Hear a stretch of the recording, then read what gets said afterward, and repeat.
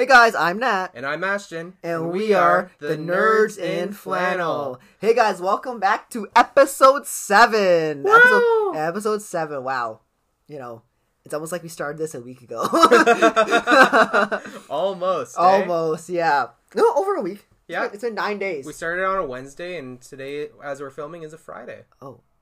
Yeah, it is a Friday. Dude, I don't know what day it is anymore. I only know that just because I had a class today. Yeah, true. Okay, guys, welcome back. We are talking. What are we talking about today, Ashton? Tell them. What are we talking about? We are talking about a movie that we only saw last night, so it's still pretty fresh in our heads. It's a movie nominated for, I think, 3 Oscars. 3 Oscars. 3 Oscars. It's called Licorice Pizza. Licorice Pizza. I know that sounds terrible. Like, with title alone, I'm like, nah, bro, that ain't it, Chief. Yeah. But, we watched the trailer, and I'm like, I have to go see this movie because it looked like something like I would enjoy, and you know, I just love movies. Yeah. We saw the trailer, and for once it kind of looks like a fun little creative sort of like movie, kind of more of, I think it's based off of like certain characters in real life, but not everything's 100% accurate, and it's still more or less an original story. So it kind of felt refreshing to see something like this, especially with it being like still pretty new. Yeah, it just came out like a month and a half ago. Yeah. Got a lot of buzz at like film festivals. I think it got a lot of buzz at Cannes and maybe Toronto. I know it got a bunch of like accolades at Cannes, but yeah, that's all I know. Nominated for 3 Oscars, as we said already, and I think this movie is probably the most well shot movie I've seen like in a long time. Which is crazy because it wasn't even nominated for like a Best Cinematography award. It honestly got robbed. Like, so context. We went last night, like 10 o'clock at night, and we were the only ones in the theater. That was awesome. Just the two of us, and like we were like yelling at the screen because we see like every single shot's like dang or like sheesh, and it was, dude, it's a really good looking movie. Yeah. I don't have anything to say bad about the cinematography. Oh. Maybe I'm a little biased because I just saw it last night. Yeah. But honestly, I think this movie deserves a lot more than it's gotten. Yep. But just having us two in the theater is not good enough, I think. We enjoyed it. At least one more person. Yeah. At least. Yeah, and to be fair, we did see a late night showing, but also we saw a late night showing of Spider-Man No Way Home last week, and there were still people in the theater. Like, not a lot, but there still were. Actually, there were 2 other people in the theater. Yeah. For Spider-Man. Yeah, but like even having a little more recognition for this movie would have been kind of cool. Yeah, honestly, I'll go again just to boost the numbers, stimulate the economy, if you will. So Licorice Pizza is kind of like a growing of age movie. Yeah. It's about these 2. I'm gonna call them a couple. It's a couple that like their age difference is kind of weird. The girl is what, 25? 25. Yeah. She's 25, and the boy is 15. Which is what on paper that's like, maybe not. But no, the way this is. The way the screenplay is, the way that the dialogue is delivered, it really makes it kind of cute. Okay, wrong word. What word would you use? I guess the way I'd put it, if you suppress your moral compass a little bit, it's genuine. It's a really genuine. Yeah, there it is. It's really genuine in how it's kind of told and presented. Because, to be fair, it's not really. It's slightly like a what's the word? It's like, it's kind of a romantic relationship, but not really. Mm-hmm. It's more of like friendship, and I think that works really well because of the age difference. Yeah. So it's about 2 characters. One name is Gary, and one name is Alana. Gary is played by Cooper Hoffman, who, if you know, Philip Seymour Hoffman's son. And Philip Seymour Hoffman has been in a lot of things. What has he been? He's been in. He was in Hunger Games. Hunger Games, yep. as I don't the top guy. Yeah, and the first one of the game makers. Yeah, he's oh my gosh. Why can't I why why can't I think of anything? Because we went to see this movie pretty late. Philip Seymour. Oh, there he is. There he is. Yeah, he passed away a few years ago. In 2014. He was in Capote, The Masters, like you said again, The Hunger Games, Mission Impossible, Moneyball. Ooh, Moneyball! I love that movie. Boogie Nights. Yeah, he's been in a lot of like. He's a really good actor. He's more of like a character actor, so he has specific roles, and he doesn't really have like big roles in a lot of movies. But one movie, like I think is his greatest movie, is Synecdoche. Okay, I can never say it. Synecdoche, New York. It's like about this man going through a mental illness, and it's perfect. It's great. I highly recommend it if you can. It came out in 2008. Yes, and yeah. So Cooper Hoffman, that's his son, plays Gary, and Alana, who is the 25-year-old girl, is played by Alana Haim. I want to say Haim. Would you say Haim? I would say Haim. Yeah, and these two actors and actress they're fairly unknown. Yeah. And after this movie, their names are going to be on billboards, and they're going to get a lot more roles. Hopefully, yeah. They did a really good job. Probably one of them is going to go to the MCU. Everyone's going to the MCU now. Yeah. All right, Ashton, I know we talked about it a little bit, but what were your initial thoughts? Like expectations? Yeah, so again, like we only really saw the trailer, and then we're like, hey, we should go see this movie. And that's what we did. So I didn't actually have a lot of context on it. But from that first shot where, I guess like we have to put out a spoiler warning as well. Yeah, spoiler. Why would you be listening to this if you weren't expecting spoilers? I mean, you can watch it without like watching the movie. I mean, listen to us without watching the movie. Hear the review. But don't recommend it. Yeah.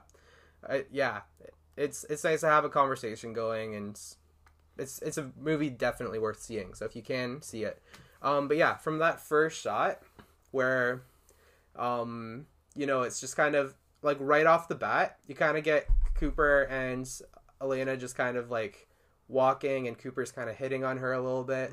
It's a oneer. Yeah. Actually, what's a oneer? Explain to the audience what a oneer is. Yeah, it's kind of like a one-shot take. So there's no cuts in it. So the whole walking scene and everything is like in real time.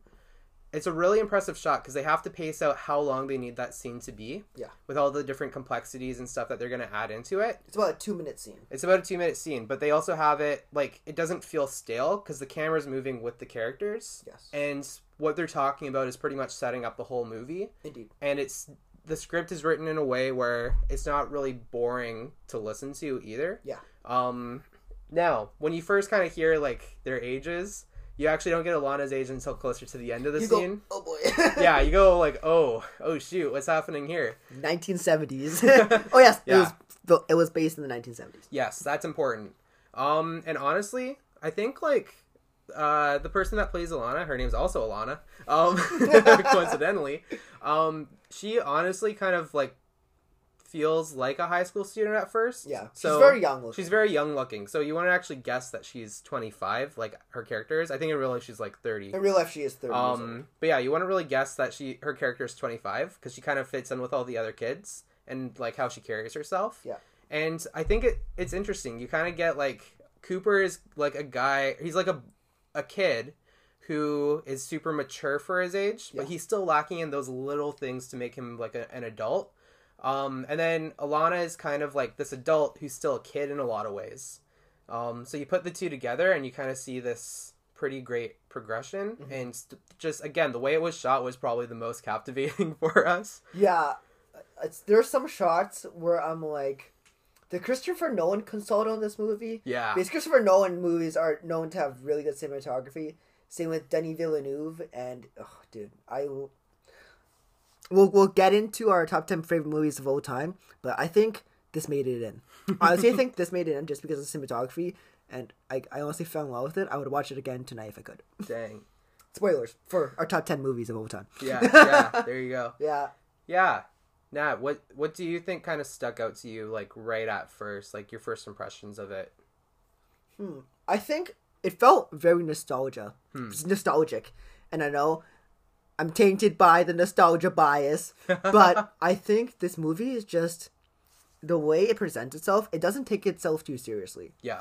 And I think that's a big thing that a lot of movies often get mistaken because, you know, they have this, like, really, like, dark subject matter, but they make it really funny. This movie is mainly about just growing up and relationships and trying to make it in the world and try to, like, get money. And the way that it's all set up from the very beginning, like, you know what's going to happen, but, like, in a good way. Yeah. They do set up, like, some things about, like, the character's background, like how, like, Gary has a brother, and anyone, it's just, it's set up very well. Yeah. The screenplay got nominated for an Oscar, and rightly so, because this movie is mostly dialogue. Yeah. You're not going to get, like, spectacular, like, action scenes or anything like that, but it's just really good to watch, and watch the dialogue just take over a scene. What else stood out to me? I mean, the actors. Yeah. I think everyone in this movie is good. Like the two leads. What's his name? Bradley Cooper's in this movie. He was amazing. He makes a very like small cameo. He's in the movie for maybe what, like 10 minutes? Something like 10, that. 15 minutes tops. Yeah. He's amazing. Sean Penn is also in this movie. Yeah. If you don't know Sean Penn, he's been in a lot of old movies. Dang it! Why can I never remember Sean Penn? I'm pretty sure it was in a James Bond movie. I'm probably wrong about that. Sean Penn. Oh my gosh. I'm looking at the IMDb. He's not on this. Maybe he was just a cameo for it. That's what I was thinking. No, but like, all the actors are good. Especially the child actors. Because there's a lot of child actors in this movie. And you would think that children can't act, but they can. Especially in this movie, because they're just playing kids. Yeah. And I think that's like what some movies don't do right. They try to make kids act like not their own age. And that just falls apart. Yeah, a little bit. And yeah, I would say also with it being set in the 70s, like at least from my understanding of the 70s, for kids things were a lot more laid back, at least more so than they are like in our current age if you compare like now to then. Yeah, time. Man. Kids were more like kids back then and not like, you know, asking all the world's deepest, toughest questions or trying to start businesses like they are now. Yeah, back then, kids were much more mature. Yeah. Yeah. You got 15-year-olds starting a business. Yeah. We're 21. We just started a podcast. Yeah. Yeah, I guess something else that kind of stuck out to me a little bit with this movie, and I was just looking it up, and I was right. The way it's shot, again, like, it's set in We're the going to talk 70s. a lot about that. We're going to talk a lot about that, because that's kind of what we liked more. Actually, maybe before we go any further, it'd be, like, just to kind of set the scene. Mm-hmm. The movie's called Licorice Pizza because I looked it up online last night. It's because who's the director again? Paul Thomas Anderson. P.T. Anderson. Paul Thomas Anderson. PTA. Yeah. So he kind of set the movie with this like 70s vibe, and he named it Licorice Pizza because there's a vinyl store that was called Licorice Pizza because the bottom of a vinyl looks like black licorice and like a pizza. Yeah. Now, obviously. Last night when I right after I got back home, I was just like thinking about the movie, and I texted Nat. I was like, "Yo, do you think they named it Licorice Pizza?" I'm like, "You might be right, bro." Because it's about two things that shouldn't go together. I don't know. Maybe that's a double meaning. But yeah, that's to kind of set the scene why it has the name it has, and then the way everything was done, like the colors and the costume design and everything, it kind of screams sort of like this 70s 80s like movie, super high quality.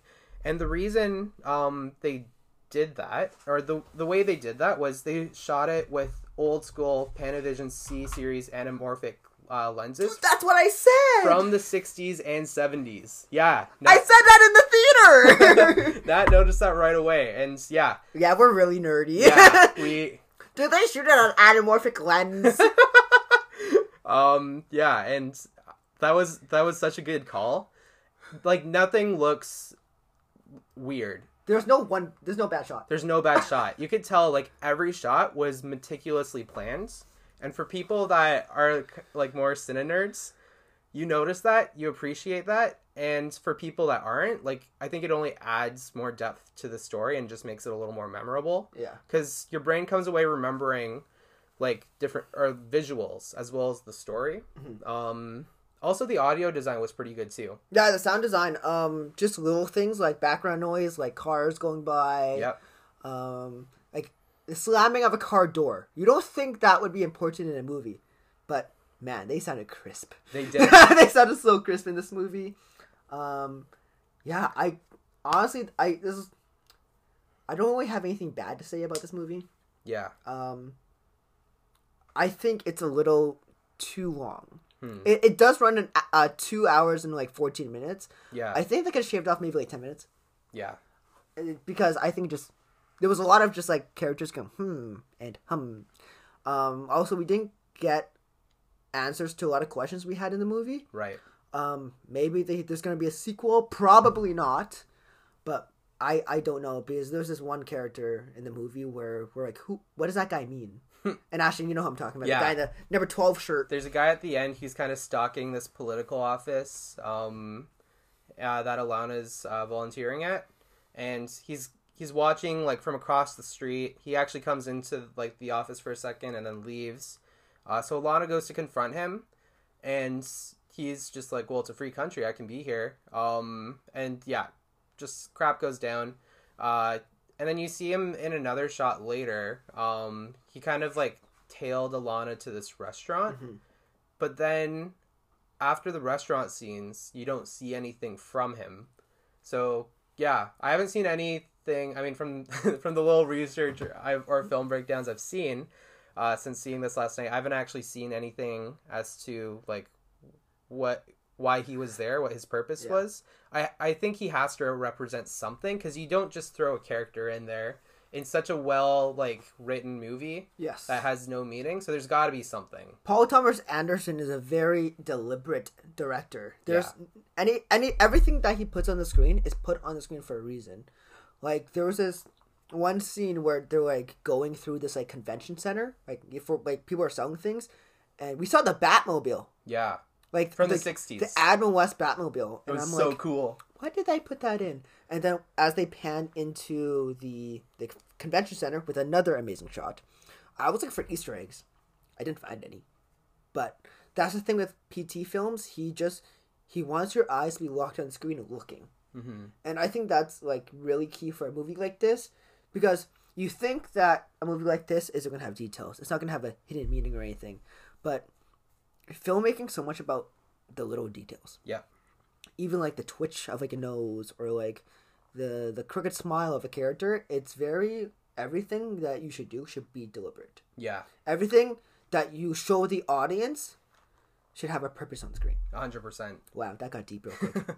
They did that really well with the camera work. Yeah. Yeah, again, this is something that stuck out to us, but just the way they made the shots. They had a lot of different shots that they used. Indeed. But a common theme with them was there was a lot of this sort of, like, more bokeh effect where, like, you kind of have the focus mainly on the main characters, and you see other stuff in the shot, but enough of it is blurred out that, like, your focus stays on those characters. Yeah. And then it'll pan into, like, whatever's happening in the background if it needs to. If not, it'll go to the next shot, which is usually sort of this, like, wider shot that shows, like, both of, like, the co-leads together, or maybe it's just a wide view of, like, a setting or something. Mm-hmm. And just the way the transitions were smooth. It was just fantastic. Yeah, we're going to talk a little bit more about this later, but this movie is very technical. Yeah. And the way that it's presented to you, it's done very old-fashioned, like we said, with the anamorphic lens, because in this type of storytelling, everything's focused on one person at a time. Mm-hmm. So it's all about, what does this character want? What is this character, like, thinking? And one shot, Alana, the female character, she is getting news.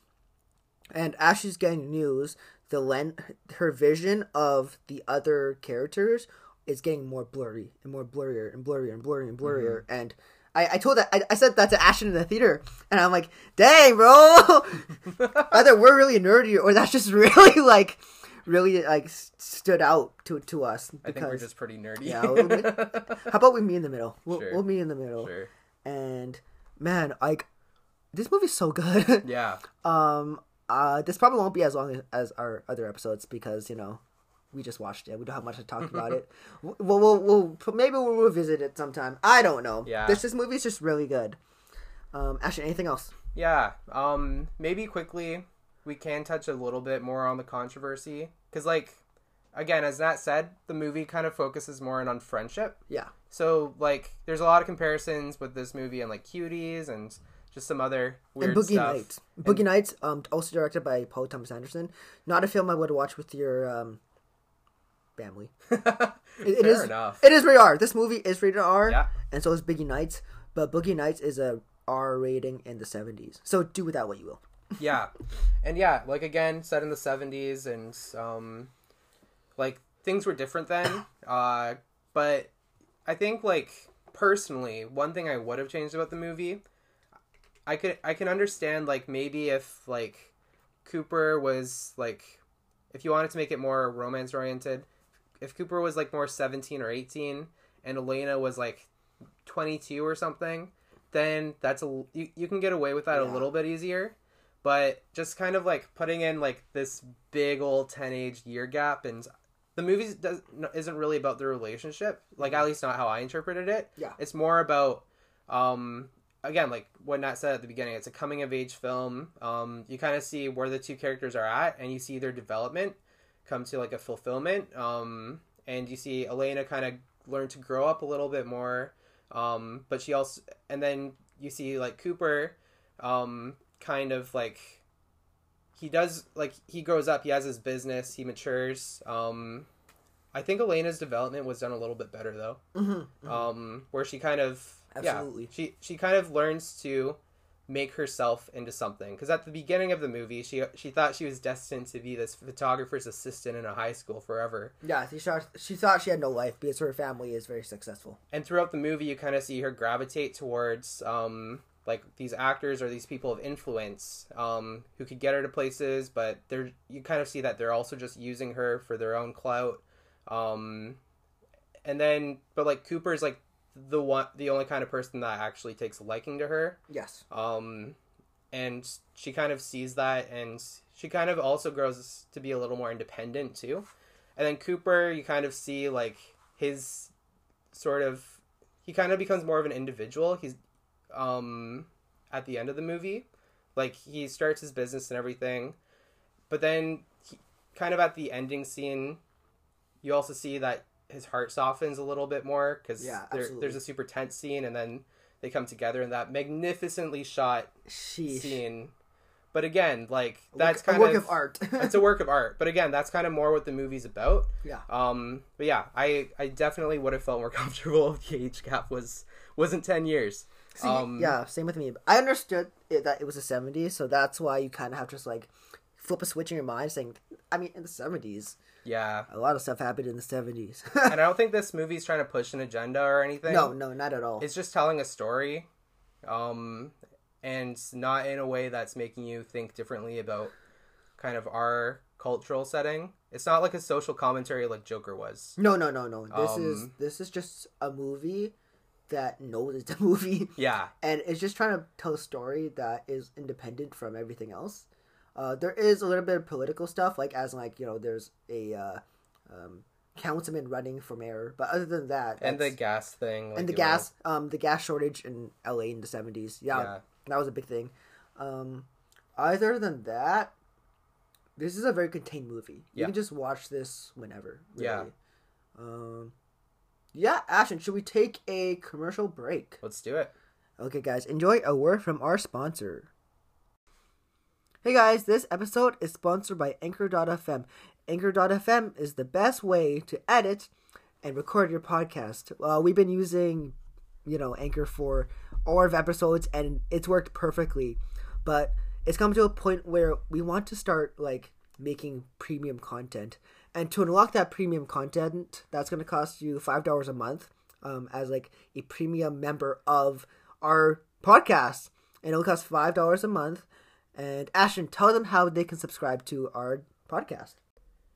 Yeah, so if you wanted to support our channel, our podcast channel, that is, go to anchor.fm/nerdsinflannel. Again, that is anchor.fm/nerdsinflannel. We thank you for your support. Thank you, guys. Enjoy the rest of the episode.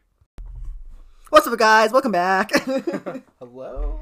Hello. Welcome back. Okay, so, Ashton, we were talking a little bit about during the break, and let's talk about Bradley Cooper's character. Yeah. Now, Ashton, tell me who he plays and his significance to our lives. Yeah. So John Peters is the character that is portrayed in this movie by Bradley Cooper, but in real life, he is a film producer.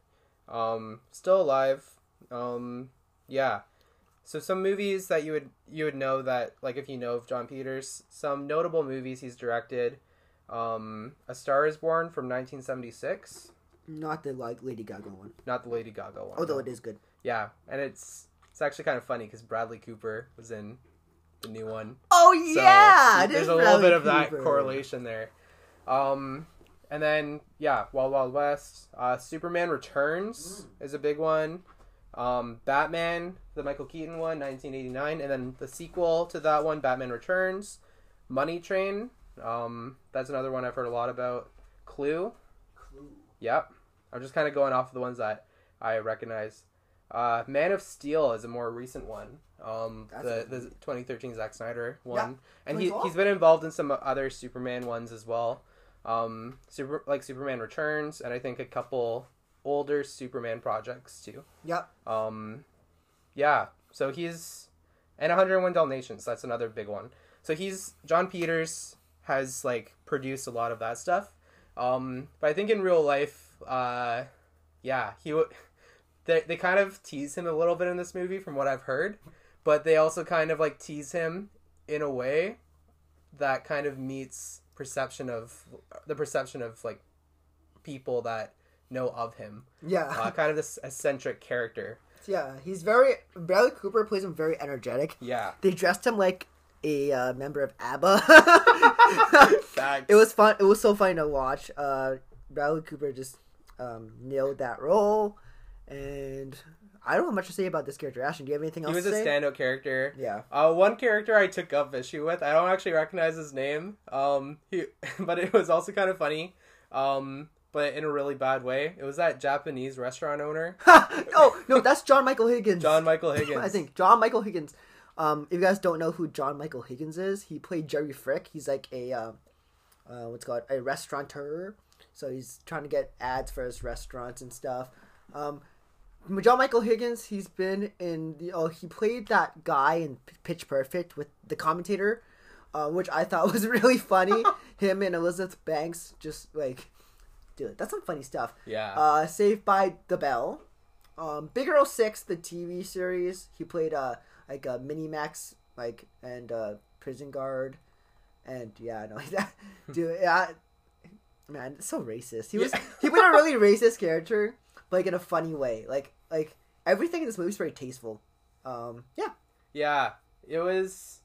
Yeah, again, like he's funny because you hate him. Yeah, honestly, that's kind of the humor there. That one scene where Cooper just goes in and like greets this guy, and he's just like, and greets his wife, and he's just like, actually, I have a new wife now. That's not her. It's like, dude, I was like, what? Hey, to be clear, there was no line crossed. Yeah, there was no line crossed. It was just really funny. It was just it comes out of left field. You're not expecting a lot of that humor. You're like, wait, what? Yeah. Yeah. Yeah. Interesting character. Other than that, like I think we said before, all the like co-leads had a really good chemistry going on, and I think they nailed it with the actors for this movie. Yeah, well, this is a perfect segue to Ashton. Who is your favorite performance of Licorice Pizza? Bradley Cooper. 100%. The charisma he brings, he steals the show, and he only has like 10 minutes of screen time. Yeah, it's very true. Yeah, this is a fact. Yeah. For me, it would have to be Alana Haim, who played Alana. Yeah. She was just so good for a first time actress. Like, she nailed it. 100%. I think she's gonna go on to do very big things. Similar to Florence Pugh and Saoirse Ronan from Brooklyn, when she was in Brooklyn. Man, I can it's hard to pronounce like British names. She brought a very grounded performance.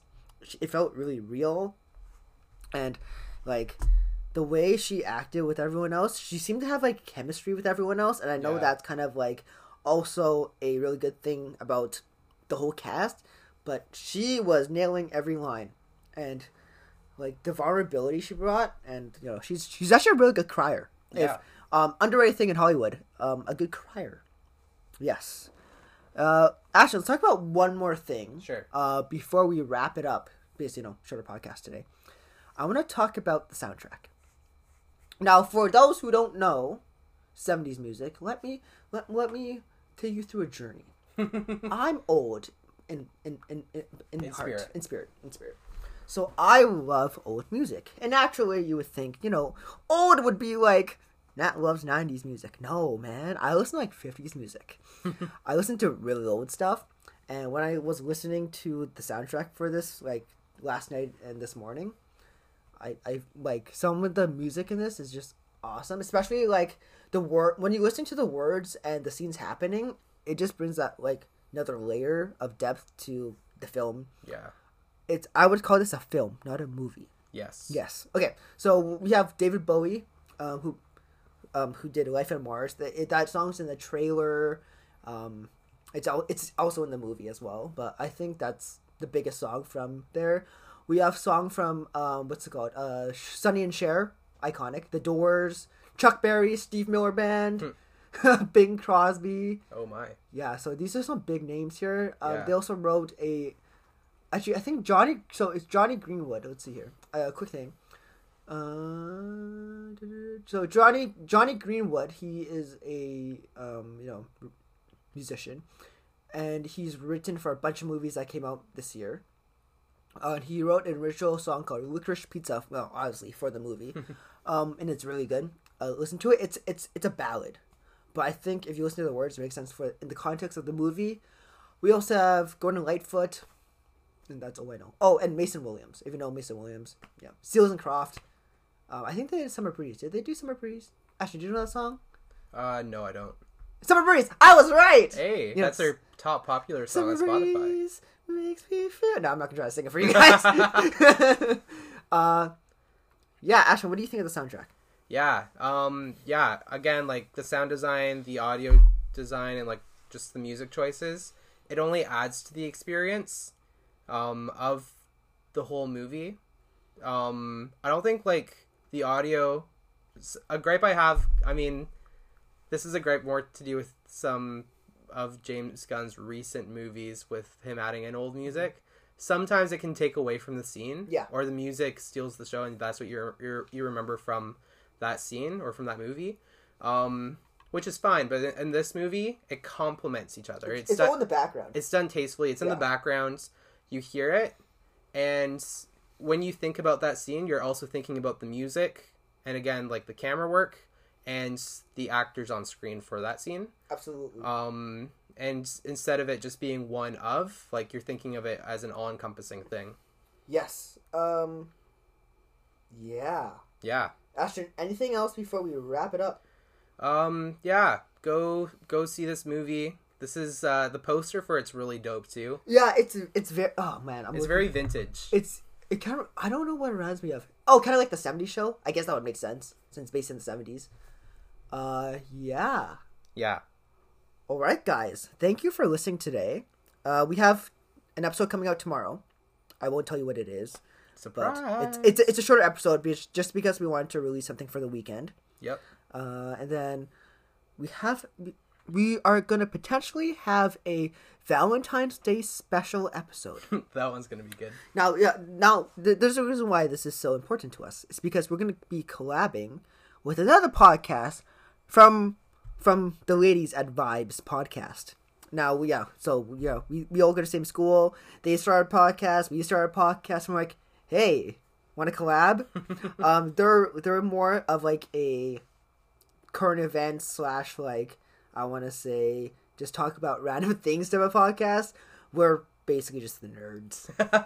We'll be talking about boys and girls and how boys and girls act around each other. We did say this podcast is about girls as well. Yep. Lol. If you read the bio. And next week, I don't know what we'll have out next week.